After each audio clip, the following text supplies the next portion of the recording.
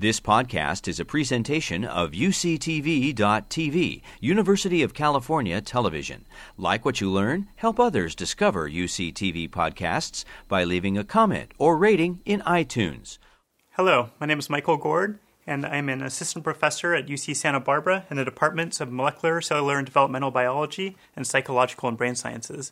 And today I'm going to tell you a little bit about some work both in my lab and also in the field in general, in a field that you may or may not have heard of called systems or circuits neuroscience. And I'm really excited about this field because we're getting a lot of new technology that's allowing us to look at neural activity in unprecedented detail, and we're learning a lot about how the brain functions. And this is going to be useful both for understanding in a basic science manner how it works, but also for trying to correct dysfunctions in neural activity. Okay, so in this talk I'm going to cover a few major topics. The first thing I'm going to cover is why are we interested in studying neural circuits? Why do they matter? And I'm going to argue that they really serve as kind of a link between the biology of the neurons, the cells in our brain, and cognition. The second topic is how do we study the neural circuits? So I'm going to take a bit of a left turn and talk about some of the tools of the trades that we use to investigate neurons and circuits of neurons and how they work. And then finally I'm going to talk a little bit about some of the work in my own lab, using some of the techniques I talk about to investigate neural circuits involved in spatial processing. Okay, so what do neuroscientists study? There's a whole range, you probably know already neuroscientists study the brain, but there's a whole range of different levels at which we can study the brain. So for example, we can look at the level of kind of molecular and cellular events, trying to understand how particular proteins in the neurons allow it to function in order to become electrically excited and signal to other neurons, in order to change its connection strength with other neurons, and so on. Then there's this kind of more intermediate level where it's looking at how systems of neurons kind of work together, how they wire up and connect to each other in order to do particular computations. And then finally, there's the most macro level, what's called cognitive neuroscience, which is where we're looking at whole brain networks and how they act together during cognitive behavior. So, for example, when someone is reading or doing a memory task, which brain areas become excited? So this is often uses fMRI, for example. Now, I kind of set these apart as three different kind of spatial scales, but of course it's a smooth spectrum, and all of these interact with each other. So, for example, drugs that work on molecular mechanisms might end up affecting cognition, and when you learn something, it ends up affecting molecular level events in the cell. Now, in my talk, I'm going to specifically talk about the circuit systems level. And again, this is because we're really starting to get some new tools just in the last couple of decades that allow us to get unprecedented access to the nervous system and try to figure out what's going on. So why are neural circuits important? Now, if you were to open up your smartphone or laptop, I don't necessarily recommend doing this, but if you feel confident doing it, you would see something that looks like this, a printed circuit board with a bunch of electronic components on it. Now, even if you know nothing about electronics, you probably know that if you just kind of plucked all those components off and put them in a pile like this, you wouldn't get any interesting behavior anymore. You wouldn't be able to run Microsoft Word or text message your friend. Well, the brain is very much the same way. So we tend to think of it as, this big hunk of kind of undifferentiated tissue, because that's what it looks like from the outside. But if you zoom in at the microscopic scale, each of these brain cells is actually very carefully organized and connected to its partners. So for example, this is a slice of a structure called the hippocampus from the mouse brain. This is a structure that's very important for forming new memories as well as spatial cognition. And this is a special transgenic mice in which each of the neurons expresses a different colored fluorescent protein. And you can see that all of these neurons are kind of arranged in orderly rows. They all have these processes called dendrites that extend down this way. And it turns out they're all connected in very particular ways. So for example, all of these neurons are getting inputs from these neurons down here, which in turn get inputs from this band of cells over here. And there's a very kind of well-defined circuit here. And if the circuit is disrupted, then the hippocampus doesn't do what it normally does. And this has serious consequences for memory formation and other cognitive processes. So, just like the computer circuit board needs to be wired correctly in order to function correctly, the brain is much the same way. And so, what is it that these, sophisticated neural circuits kind of allow us to do? What cognitive functions do we get out of them? And I just wanted to give you some examples from kind of across the animal kingdom, from different places in the evolutionary tree, and I didn't pick these solely by accident. Many of them are models that neuroscientists use in order to study the brain. And the simplest is here on the left. This is the C. elegans, which was the first organism in which we actually mapped all of the neurons and how they're connected to each other. So we actually know there's exactly 302 neurons, and we know how they're connected to each other. Since then, there's been one or two other simple organisms that they've been working on figuring out this same connectivity diagram. Now, as you get into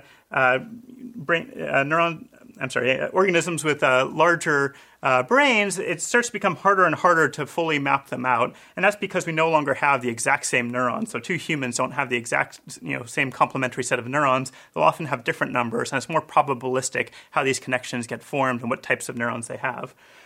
So as we get these more complicated brains, you get many more complicated and probabilistic structures, and that's part of what makes it so hard to figure out how they work. Now, why do some species have these larger brains? You might think that's obvious, like, well, of course, it makes you smarter, it lets you do more things. And that's true, but there's also a real cost to having a bigger brain.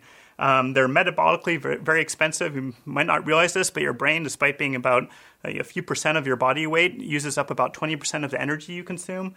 They're also very developmentally expensive. So, a mouse, for example, a baby mouse is ready to go about a month after it's born, is completely independent.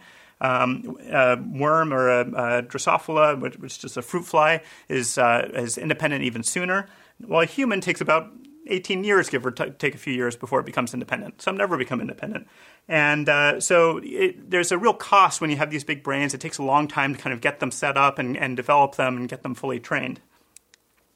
Okay, so what do, even let's take the simplest example of the C. elegans roundworm. What do these simple nervous systems allow us to accomplish?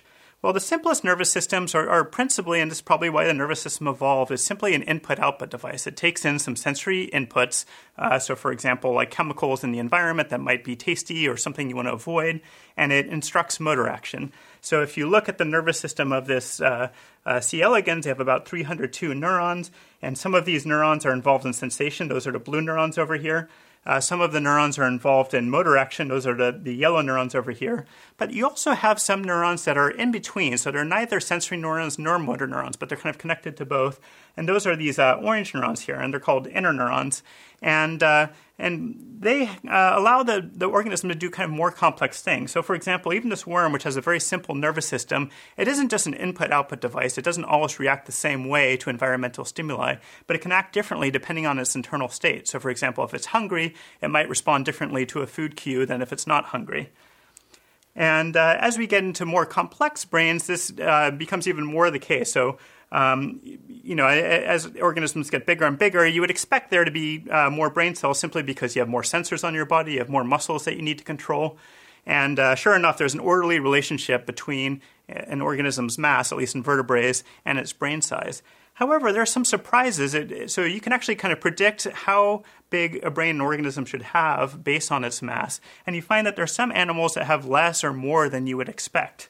And so this is often quantified as the encephalization quotient. So it's basically the amount of brain mass that an organism has divided by how much you would expect given its size. And so some animals, particularly humans, are kind of way overrepresented in how much brain they have versus what you'd expect given their size. So we end up having about 7.5 times as much brains as you would kind of expect. And if you look at some of these other animals that are overrepresented, you'll see that they also, tend to be animals that we think of as being kind of smart, having complex behavior: dolphins, chimpanzees, gorillas, etc. For those of you who are cat people, notice that dogs edge out cats. But of course, this is very simplistic, and we can't take this too literally as kind of a measure of the intelligence of an organism. But needless to say, there are certain organisms that seem to have a kind of a gross overrepresentation of brain size relative to the size of their bodies. So why is this? Is it because they have more sensors or more muscles? No, what really is being overrepresented are all these interneurons that I was talking about, the ones that aren't directly for sensing or for enacting motor actions, but the ones kind of mediating processes in between.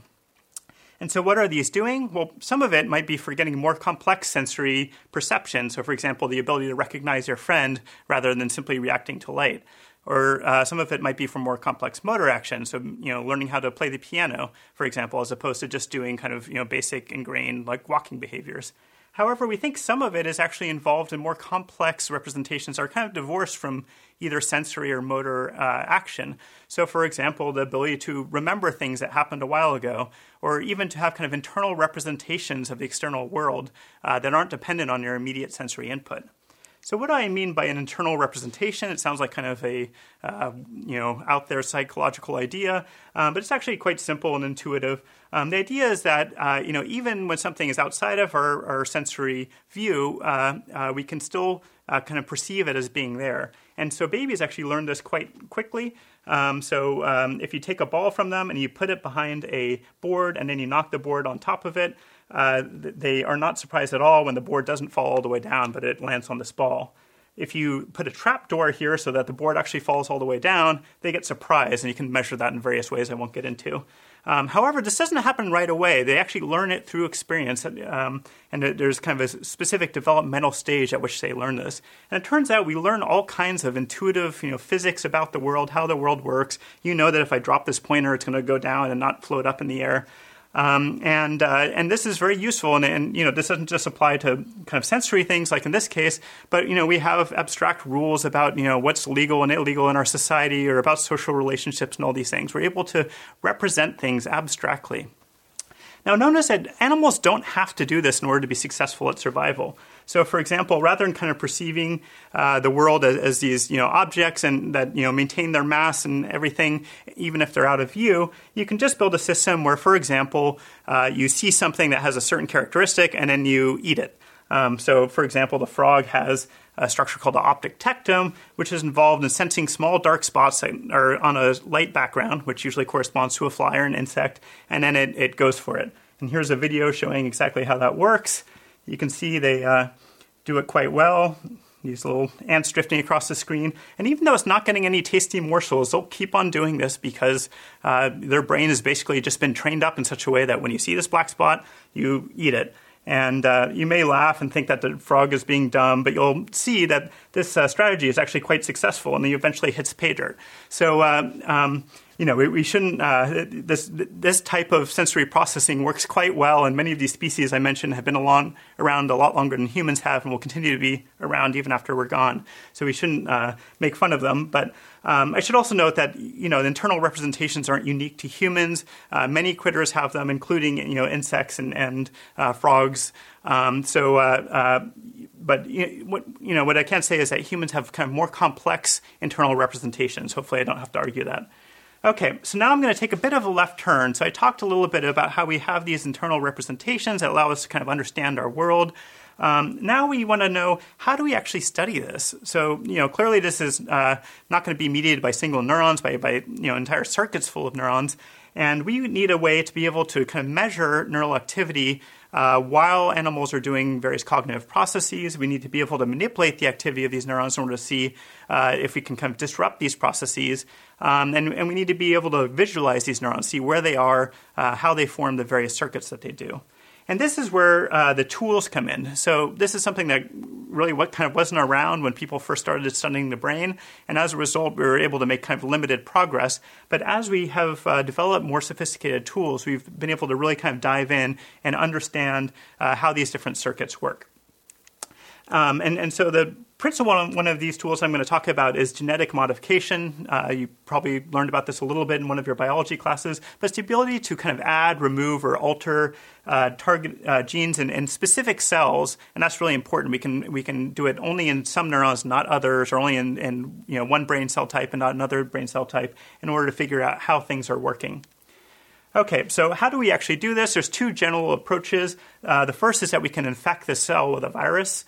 So typically we just kind of inject a virus directly into the animal's brain. And so you might think this is awful. Why would we do this?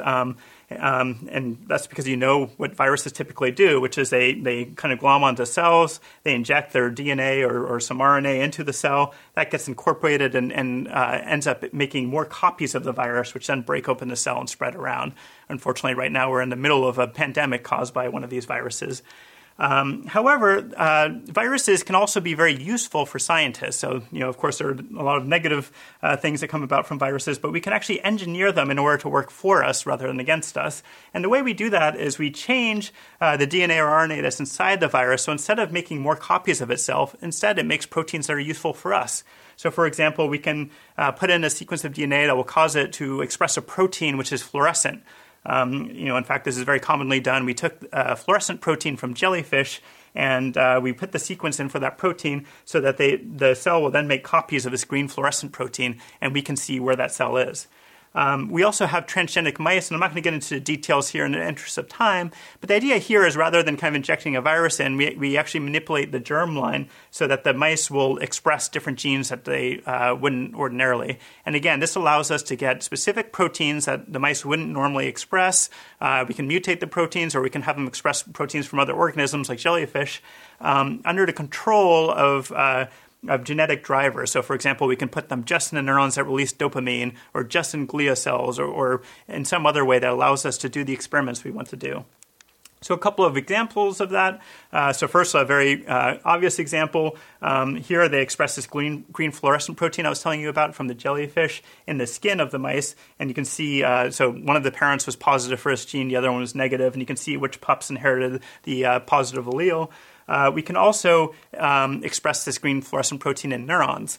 So this is, again, in the hippocampus, that area I showed you earlier. And depending on what genetic driver you use, you can get either kind of dense expression across all the cells, very sparse expression. So you get only these single cells, which allows you to zoom in and see the microstructure. They have these little bumps on them called spines where they receive inputs from other neurons. So this really allows us to kind of label cells in a comprehensive way. And most recently, we've actually, some other labs have developed approaches for clarifying intact tissue. So rather than having to kind of slice it up or dissect things, we can actually look at relatively intact tissue and see where all the different types of neurons are. And this is allowing us to develop kind of brain atlases where we can look at different cell types and know where they're located and how they connect to other regions. So, for example, this is a brain here before it's had anything applied to it. And then after this technique, for obvious reasons, is named Clarity, you can actually read text through the brain. And what they've done is actually replace the lipids with hydrogels in order to make it transparent. And once you do that, you can actually, so this is kind of zooming in through that same hippocampus region, and they've used different colors to label different cell types. So we can start to get an idea of how all these cells are arranged within the hippocampus. In the interest of time, I won't be able to talk about this, but there are a number of other approaches, including those using electron microscopy, which are also mapping out the brain in very exquisite detail. And we're hoping to kind of put this all together into resources where we can use it, where if you want to study a brain region, you kind of know where all the inputs and outputs to that brain region are, and you know what cell types are there. And it's very helpful in doing your experiments. So in addition to mapping brain structures, we don't think that just mapping them alone is going to be sufficient to understand what's actually going on. In order to really understand what's going on, you need to kind of observe the neurons in action and see what they're responding to. And so a lot of neuroscientists are working on ways to actually measure the activity. And there are a number of ways to do this. The traditional way is to actually put an electrode into the brain so we can record the electrical activity from them. But I'm going to talk about a newer one. And what's nice about this one is you can do it in a relatively non-invasive way because it's using purely optical techniques. And this is using again, a genetic trick in order to make the neurons blink when they become active. So how does this work? So we take a green fluorescent protein. So this is, again, our green fluorescent protein, which was originally isolated from jellyfish. And it's been modified in such a way that it is calcium sensitive. So it's brighter when there's high calcium and less bright when there's low calcium. Why would we do this? Well, it turns out that neurons, when they become excited and they fire action potentials and communicate with other neurons, there's a big influx of calcium. And so we actually see this as the neurons kind of blinking as they become active. So this is actually a recording from my lab in which you see neurons becoming active so in this case, we're showing them a visual stimulus, and they're kind of lighting up as they see things that this is in the visual cortex. So they're responding to certain things in the visual field. And what's nice about this is, again, because it's genetic, we can actually build it into the mouse line. So there are transgenic mice which express these green fluorescent proteins that have been modified in, different types of neurons. So this is one that expresses in excitatory neurons. And you can see the whole brain, this is looking down on top, kind of glows bright green. However, it would normally be very hard. The brain is a highly scattering tissue, and we can't make it transparent in a living mouse. So it would normally be very hard to kind of see what these neurons are doing in an intact organism. And ultimately, we want to be able to do this in animals that are behaving and moving around. And so this is where some technology comes in. So earlier we kind of borrowed from molecular biology, but here we're actually borrowing from physics and engineering. So we've developed these microscopes in which we can actually shoot light kind of deep into the tissue in order to read out the neural activity without having to dissect it in any way. One example of this is a light sheet microscope. I'm actually going to skip past that, but I'll talk more about this. This is a 2-photon microscope. So the idea here, the reason it's called a 2-photon microscope, is we're shooting IR light, which passes through the tissue, and then where the photons are focused, they kind of run into each other, and there's an interaction which will excite fluorescence, even though it passes through all the other tissue. As a result, we can image relatively deep into the brain without needing to dissect any of the top layers off. So this is actually a light sheet microscope, which I won't go into, but this allows you can only image kind of transparent organisms, and they have to be fixed. But this is a zebrafish being imaged, and you can see there's several thousands of neurons that are all being imaged simultaneously. So it's a very cool technique. But for the organisms we're interested in, mice, we use the 2-photon microscopy. And just to give you an example of how we're doing this, again, we want to be able to study these animals while they're awake and behaving and hopefully having some kind of interesting internal representation. And what my lab is studying right now is how animals kind of map the space around them, how they use their sensory input to kind of figure out where they are in space. And so how do we do this? The mice need to actually be still while we're imaging them.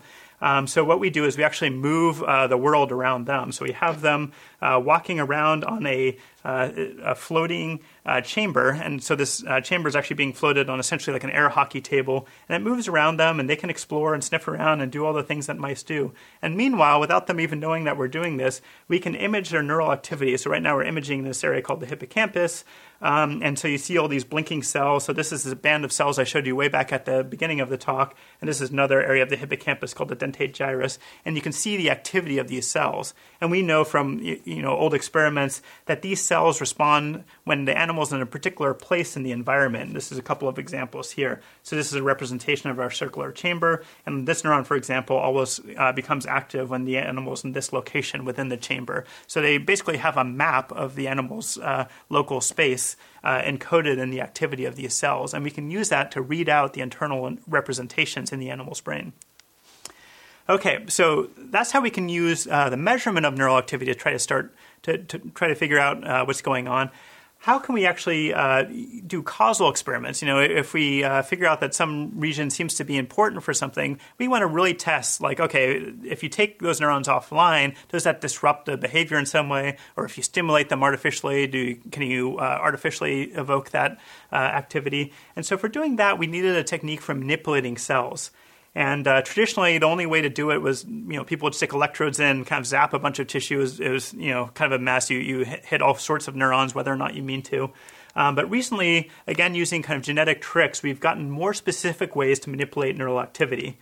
And what we've done is, again, kind of taken, we kind of borrowed from nature. We took these proteins that were from other organisms. Often these are coming from algae, bacteria, even archaea, which are kind of these extremophiles that live in high salt environments. And these are proteins that are responsive to light. And what we do is we take them and we artificially express them in neurons.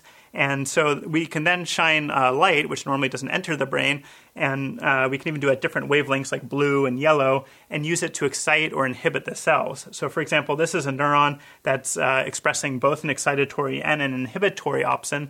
And when you shine blue light, it starts firing these little blips are called action potentials. That's how the neuron signals to other neurons. And then when you shine the yellow light, it stops firing the action potentials. We have kind of bidirectional control over the neurons. Usually we just do one or the other, but you can do bidirectional control as well. So you may think, okay, why is this useful?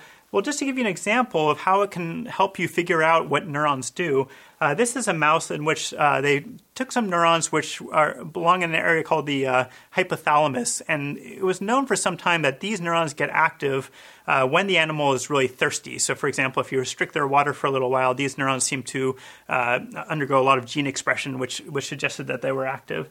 And so what these researchers did is they actually put this optogenetic probe, they put channel rhodopsin in there so that when they shine blue light, it will artificially excite these neurons.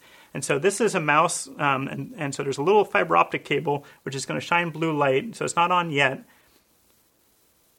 So the light gets turned on right now, and then you'll see that the mouse beelines over and goes straight for the water. There was no interest in the water beforehand. As soon as the light goes on, the mouse wants nothing else, nothing other than drinking continuously. And as soon as the light turns off, loses interest. So it's really kind of, these neurons seem to directly control the sensation of thirst that the mouse has.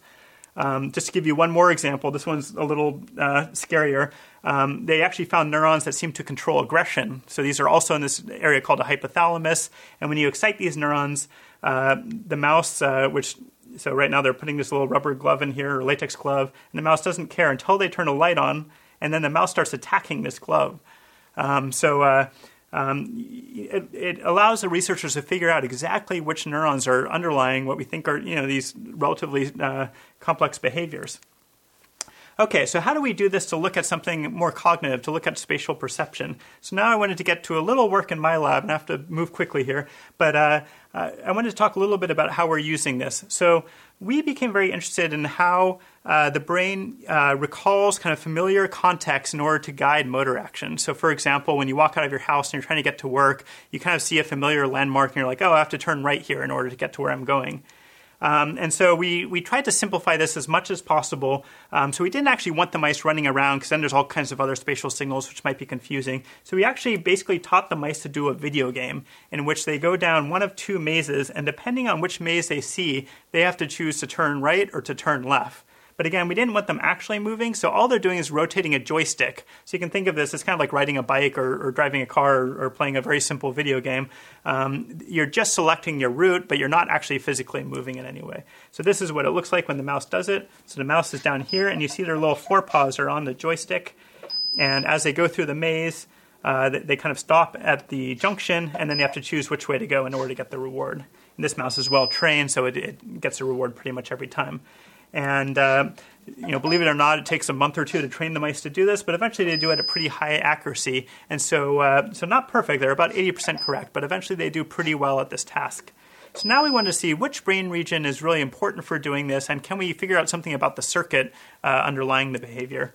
So the first thing we did is we wanted to look very coarsely at the neural activity across the cortex, which is the kind of top part of the mouse's brain. And so we use this microscope we built in the lab that allows us to image, again, this is kind of through the mouse's skull, so they have no idea we're doing this while they perform the task, and allowed us to see all these different kind of brain regions. And perhaps unsurprisingly, there was a whole bunch of different brain regions that lit up when the mouse performed the task. There's visual areas that are seeing the pattern. There's motor areas when they turn the joystick. So we wanted to look very simply at, are there particular regions that seem to be more active when the mouse performs correctly, and particularly before they actually make their decision, because that's before they know whether they even got it right or not. And it turns out that there's this one area, and you can see it's kind of near the midline of the cortex, that is more active when they're performing the task correctly. This is an area called the retrosplenial cortex. And this was an area that really interested us because it gets a lot of inputs from spatial areas as well as sensory areas, and has outputs to areas controlling motor action. So it seemed like a really good place for kind of tying together the sensory input and the memory, and then using it to guide the action in the correct way. We also know that if you lesion this area, they have problems with spatial navigation. This is true in humans as well. So how did we test that this area was really important? So again, we used causal experiments in order to see what was going on. So we injected a virus that expressed an archaerhodopsin. So what this does is actually suppresses a cell when you shine light on it. And so we expressed it just in the retrosplenial cortex. So you can see that in the red. We also put a red fluorescent protein there just so we can visualize it. And we found that when we shine a light, we suppress activity just in the retrosplenial cortex without affecting the other regions. And if you look at performance, on the trials in which we shined a light, they did much worse, near chance, or actually slightly below chance, compared to trials in which we didn't shine it. well, if we just shine a light alone without having the virus in there, then they perform similarly to the normal case. So this showed us that this area is really important. And so next we wanted to look at the individual neurons to see if we could figure out what was going on. And so here, again, we had the mice performing the task, but we used our 2-photon microscope to actually look at the individual neurons in the retrosplenial cortex while they were performing the task. And what we found is, so sure enough, particular neurons kind of responded in different ways during the task. So some of them, preferred the yellow dash maze. Others performed the blue diagonal line maze. Some of them responded to both of them, but with slightly different dynamics. And then using a bunch of computational approaches, which I won't get into, so we also borrow a lot from math and computer science, we kind of were able to decode different parts of the task just based on the neural activity. So we could see like where the mouse was encoding, what their sensory context was, where they were encoding their motor action, and where they were encoding the kind of outcome, whether they got it right or not. And so, for example, we found in the posterior part of the retrosplenial cortex in the back of the brain, that's where they seem to be encoding the context that they were viewing. While the motor action started posterior, but then actually moved anterior as they actually started turning the joystick. And we did anatomy experiments showing that the visual input is actually coming into the posterior, and then the outputs to the motor areas are leaving from the anterior area, which wasn't really known before. So we're basically working out this circuit by which the animal is able to receive sensory input, associate it with a memory, and then use it to control its actions. And of course, this is going to be useful for understanding what goes wrong, when people, have damage to this area of the retrosplenial cortex. Now, it's pretty rare to have lesions in this area. However, it is one of the first areas that degrades during Alzheimer's disease. So during neurodegeneration, this could be, responsible for some of the symptoms that underlie getting lost, for example, or having problems spatially navigating. So we're trying to figure out exactly how this circuit works. So to summarize, the field has developed a lot of powerful new techniques that allow us to examine neural circuits even in behaving animals. And this will allow us to understand some of the neural activity that underlies complex behaviors. So I just wanted to give you a couple of examples to leave off with of ways in which we've used our knowledge in order to build new therapeutic devices. So this first one is a patient who unfortunately suffers from Parkinson's disease. If you're not familiar with, I'm sure you've all heard the name Parkinson's, but it results from the death of dopamine neurons that project to the basal ganglia. And it results in these characteristic tremors and inability to control or cease motor action. Now, it turns out it was discovered that if you stimulate a different part of the circuit, you can actually relieve the symptoms from Parkinson's disease. And so this patient actually has electrodes that have been implanted into this area. And right now, the physician is using this interface in order to turn on the stimulating electrodes. And you'll see what happens. If I can get my fat fingers to hit the button. He's having some trouble pushing the buttons, but you'll see what happens once he manages to turn on the electrodes. Almost immediately, the tremors cease.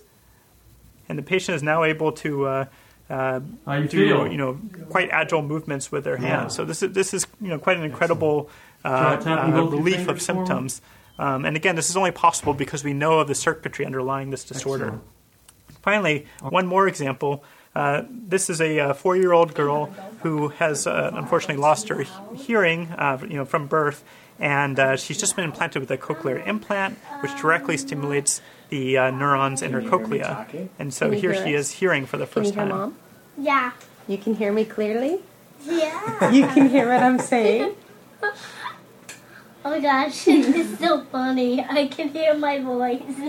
You couldn't hear your voice before? That one gets me every time. No. You couldn't? No. Okay. So hopefully you got a taste for some of the techniques that neuroscientists are using, and also why we are investigating neural circuits. And I hope you enjoyed the talk, and thank you for listening. You've been listening to a podcast by University of California Television. For more information about this program or UCTV, visit us online at uctv.tv.